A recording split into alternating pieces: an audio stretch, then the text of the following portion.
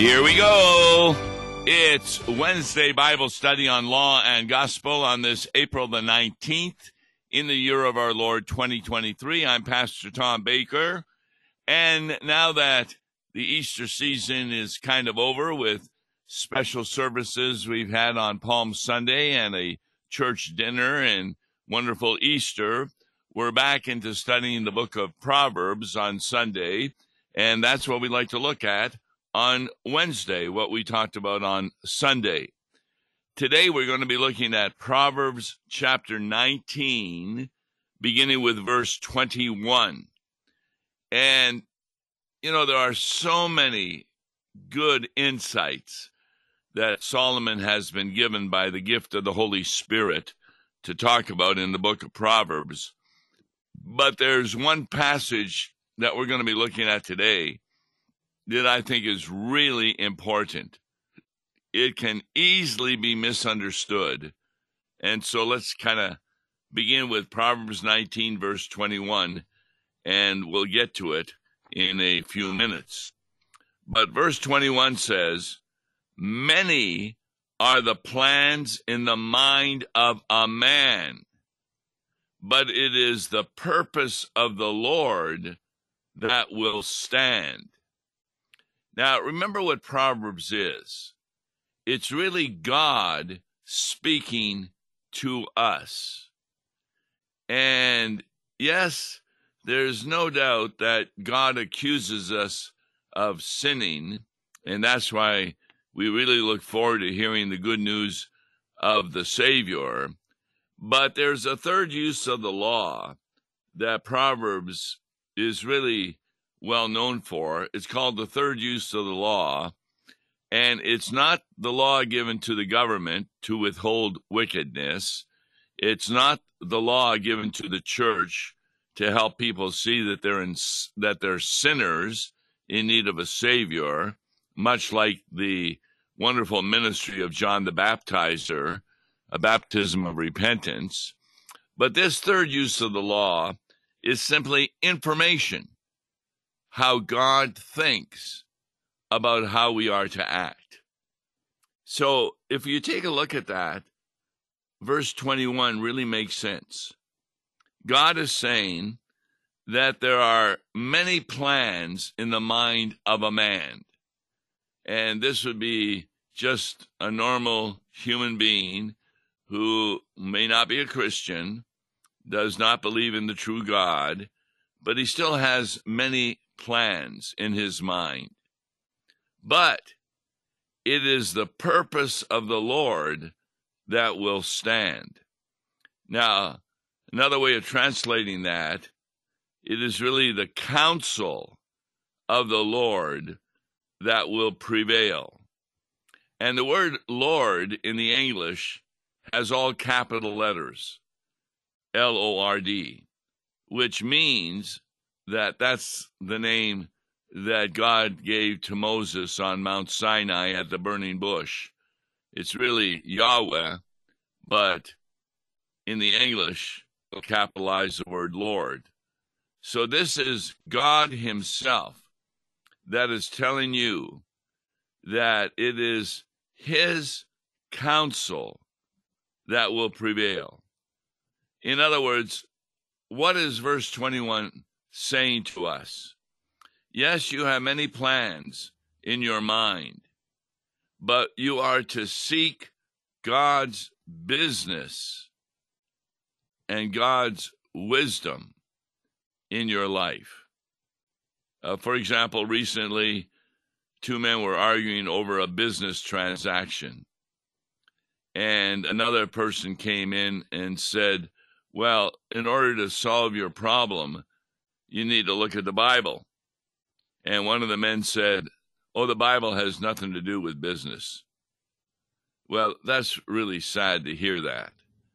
It's quite true that in probably 90% of your business decisions, it doesn't have anything to do with the Bible. For example, you're selling a product and you have to decide what costs are you going to sell it for. Now, at one time I did own a store, and I had received a lot of material from our listeners, clothing and dishes and pictures and all kinds of things. I had the store open on Saturdays, and you could come in and buy a whole bag of clothes for about $3. I mean, everything was very inexpensive. It got to the point that it was so inexpensive that the money I made was unable to pay for the rental of the shop that I had, so I had to drop that. But the fact is that deciding on what price something would go for was not something that I could find a Bible verse. It was just what I thought would be fair to the people and especially help those who were in need of these items. They were all used items, so very rarely was there something brand new. Although that did occur. People would send me brand new items. So this is a very important verse 21.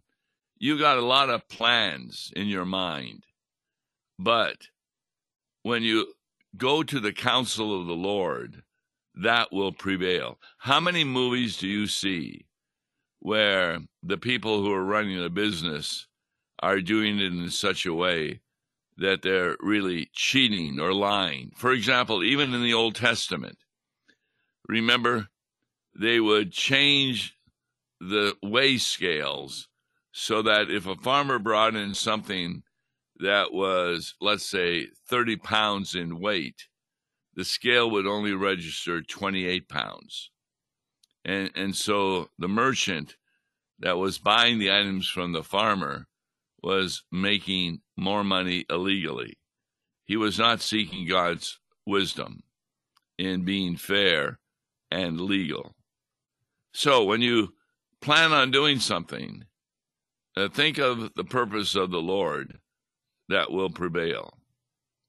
Verse 22, what is desired in a man is steadfast love, and a poor man is better than a liar. Now, this is again God speaking. He realizes that the greatest desire a man has is steadfast love or mercy from Almighty God. You see, there are a lot of people who may leave a denominational church. Maybe they're fed up with the kind of preaching they're hearing, or they disagree with the morality of the Bible, or they just want Sunday off or something. But they still have a desire for steadfast mercy from God, whether or not they realize it or not. Remember, every person has a God, even an atheist. Whatever that person trusts is his God. Now you say, well, wait a minute. Atheists don't trust gods, do they? Well, a lot of atheists, they are immersed in money. And so they trust that they will have a good life in the future because of the money. Forgetting about that parable Jesus gave about the man who had so many crops coming in, he had to build even more barns to hold these crops. And he said, I'm going to be doing that so that when I finally retire, I'll eat, drink, and be merry. And then in the story Jesus is telling, the man dies just before retirement. And all of it goes to someone else who didn't earn it. So what God is saying is, the people in Jesus' day, the leaders of Judaism, if you were a poor man, or if you were an ill man, then that was kind of a curse from God.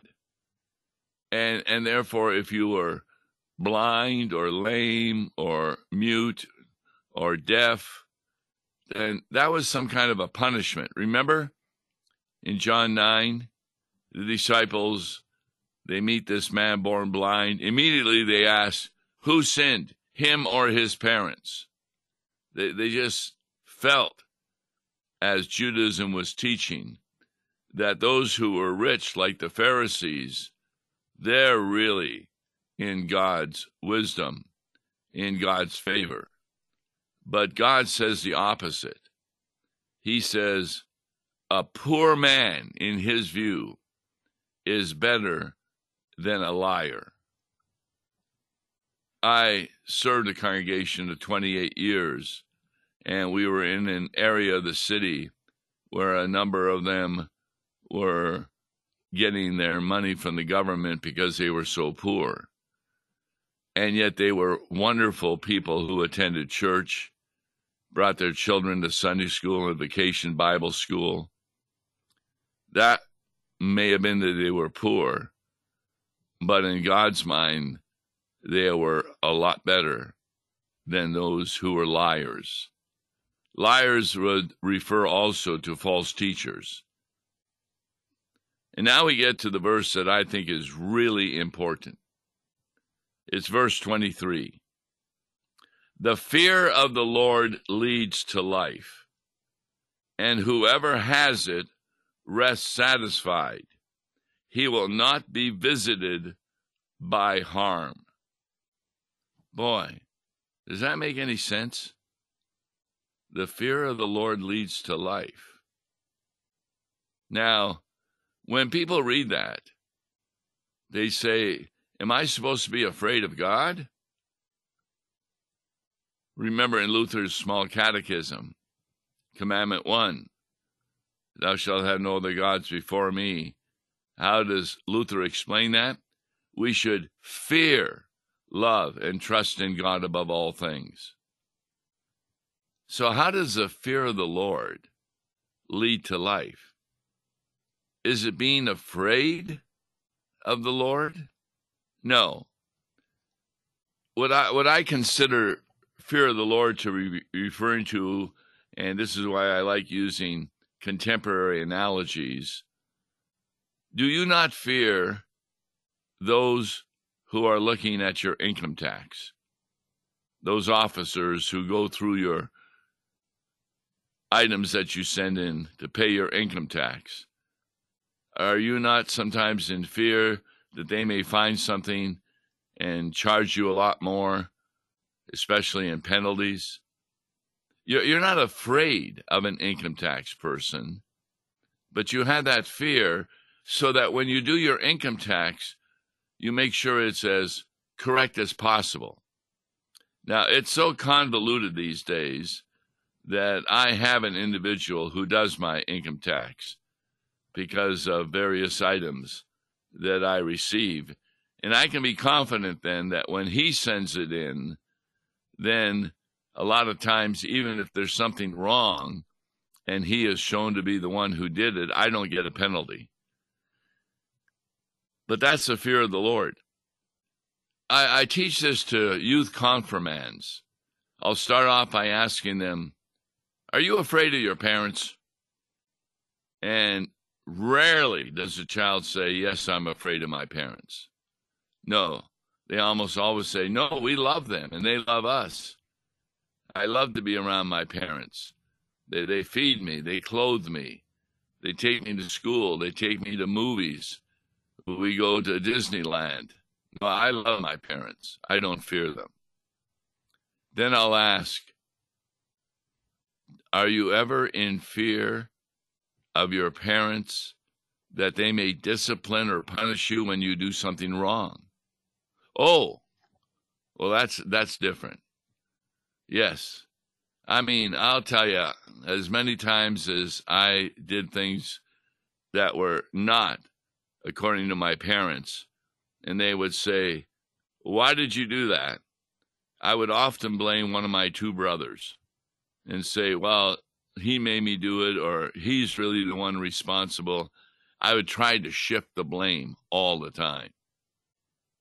Now, as you get older, learn that shifting the blame doesn't work. But the reason that you're shifting blame from yourself to someone else is because you have a fear of your parents. It doesn't mean that you're afraid of them, but you realize that it's important that you have that fear. Recently, we talked about a Baptist pastor. Now, he says he's Baptist, but I don't even think he's Christian, because he wrote an article saying that when he dies, and if heaven does not contain his unbelieving Jewish cousins, then he doesn't want to go to heaven. See, that's a false teacher. And we know he's a false teacher because he has no fear of the Lord. He doesn't care if he goes to heaven or hell. And if he gets his wish, it'll be too late. Yes, there is a proper fear of the Lord where we know we can be disciplined when we do wrong. And when we have that proper fear of the Lord, and the word Lord again is in capitalized, so it's dealing with Yahweh, it leads to life. And when we're talking about life, we're not just talking about living here on earth. We're talking about the life that Jesus says, I am the way, the truth, and the life.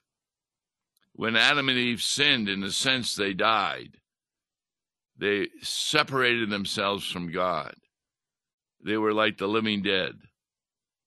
But God brought them back into his kingdom with the promises, as Genesis 3:15, that a Savior would come through the seed of Eve. And she believed that to be Cain when he was born of her. But he was the first murderer, not the Messiah. The Messiah didn't come about until the Virgin Mary, centuries later. So God keeps his promises, but in his time. Verse 24, the sluggard buries his hand in the dish and will not even bring it back to his mouth. Now, what's God talking about there? Well, if you take a look at the word sluggard in the original language, the Hebrew, it really means a lazy person. And God's trying to give an example of lazy people.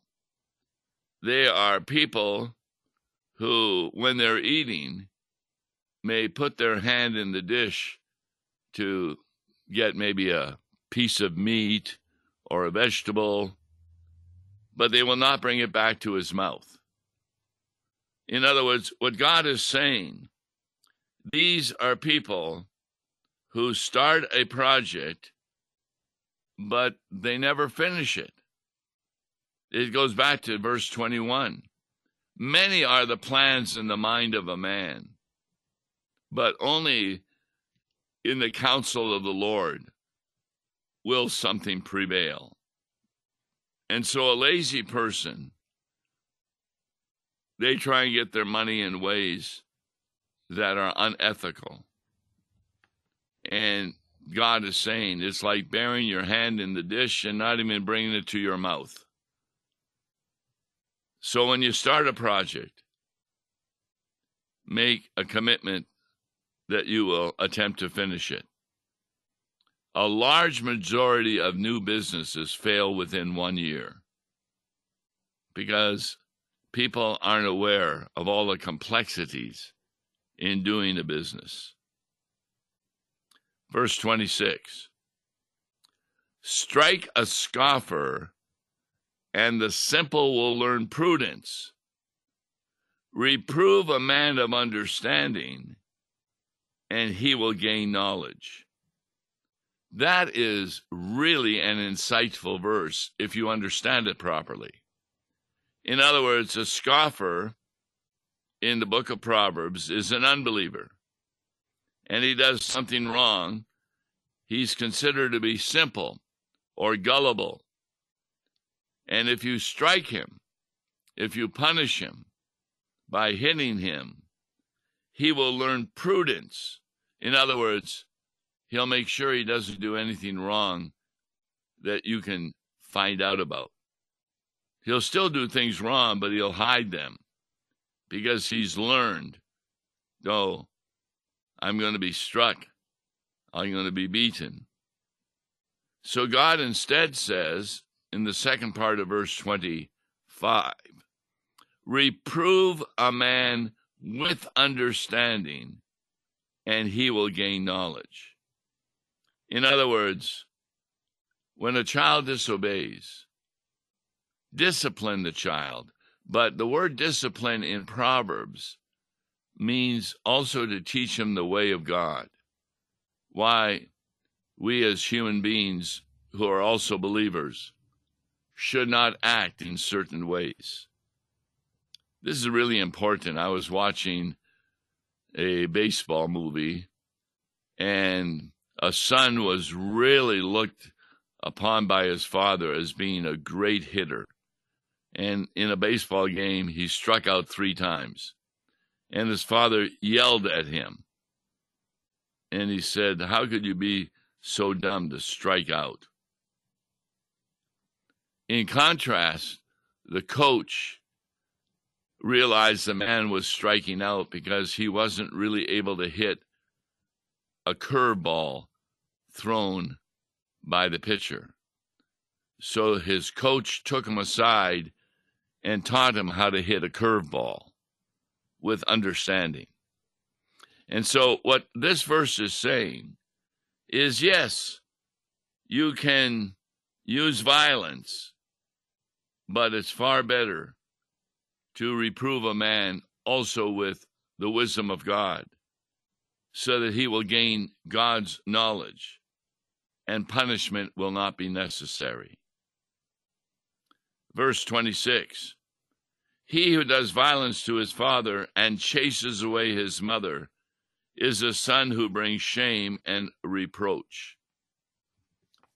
I recently saw a YouTube FBI file. I kind of like watching them because it really gives you an understanding of how unbelievers work. And a husband and wife and their one son ended up being killed. And the police discovered that it was the other son who killed them. Now, why did he do that? Well, he was not that good-looking a person, and he had a relationship with a gay person, and he wanted that gay person not to leave him. So he killed his parents and his brother in order to get the inheritance so that he could have surgery and make himself look good so that his gay friend would come back to him. There's an example of someone who does violence. In the Old Testament, if you killed your parents, you yourself were put to death. Verse 27, cease to hear instruction, my son, and you will stray from the words of knowledge. Now, that's God giving a warning to all of us. We, as believers, are his children, sons of God. And if we don't listen to the discipline or the instruction from God, if we don't fear God, we will stray from the words of knowledge. A great insight. 28. A worthless witness mocks at justice, and the mouth of the wicked devours iniquity. In other words, a malicious witness makes fun. In fact, this is really a good verse against the 8th commandment. The 8th commandment, you shall not bear false witness against your neighbor, which means telling bad things that are true about your neighbor to others to make yourself look good. And that's the mouth of the wicked, who swallows iniquity. The final verse, 29, condemnation is ready for scoffers, and beating for the backs of fools.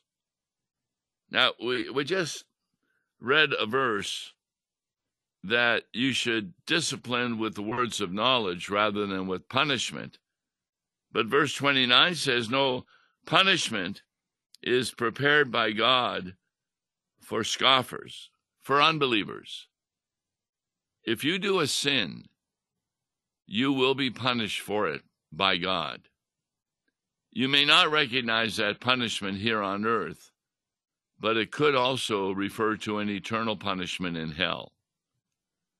But by and large, pastors will tell you that a lot of families get really broken up when, for example, say a husband or wife cheats on the spouse. It just destroys a family unit. And that condemnation God has prepared. So some really good insights from God in Proverbs 19. The best being, the fear of the Lord leads to life, because we listen to the wisdom of God, and in the life of sanctification, attempt to follow it, and we have a much better life. Till tomorrow, God bless you. Listen to Law and Gospel each weekday morning at 9:30 on KFUO. For a tax-deductible gift to Law and Gospel, please make your check out to Law and Gospel and mail to Law and Gospel, P.O. Box 28910, St. Louis, Missouri 63132, or call toll-free 1-877-267-1962. Views and opinions expressed on Worldwide KFUO may not represent the official position of the management or ownership of KFUO, the Lutheran Church Missouri Synod. If you'd like to comment on programs or topics heard on Worldwide KFUO, write us at KFUO, 1333 South Kirkwood Road, St. Louis, Missouri 63122. You can also leave a question or comment on our comment line at 314-996-1542. We are the messenger of good news, Worldwide KFUO.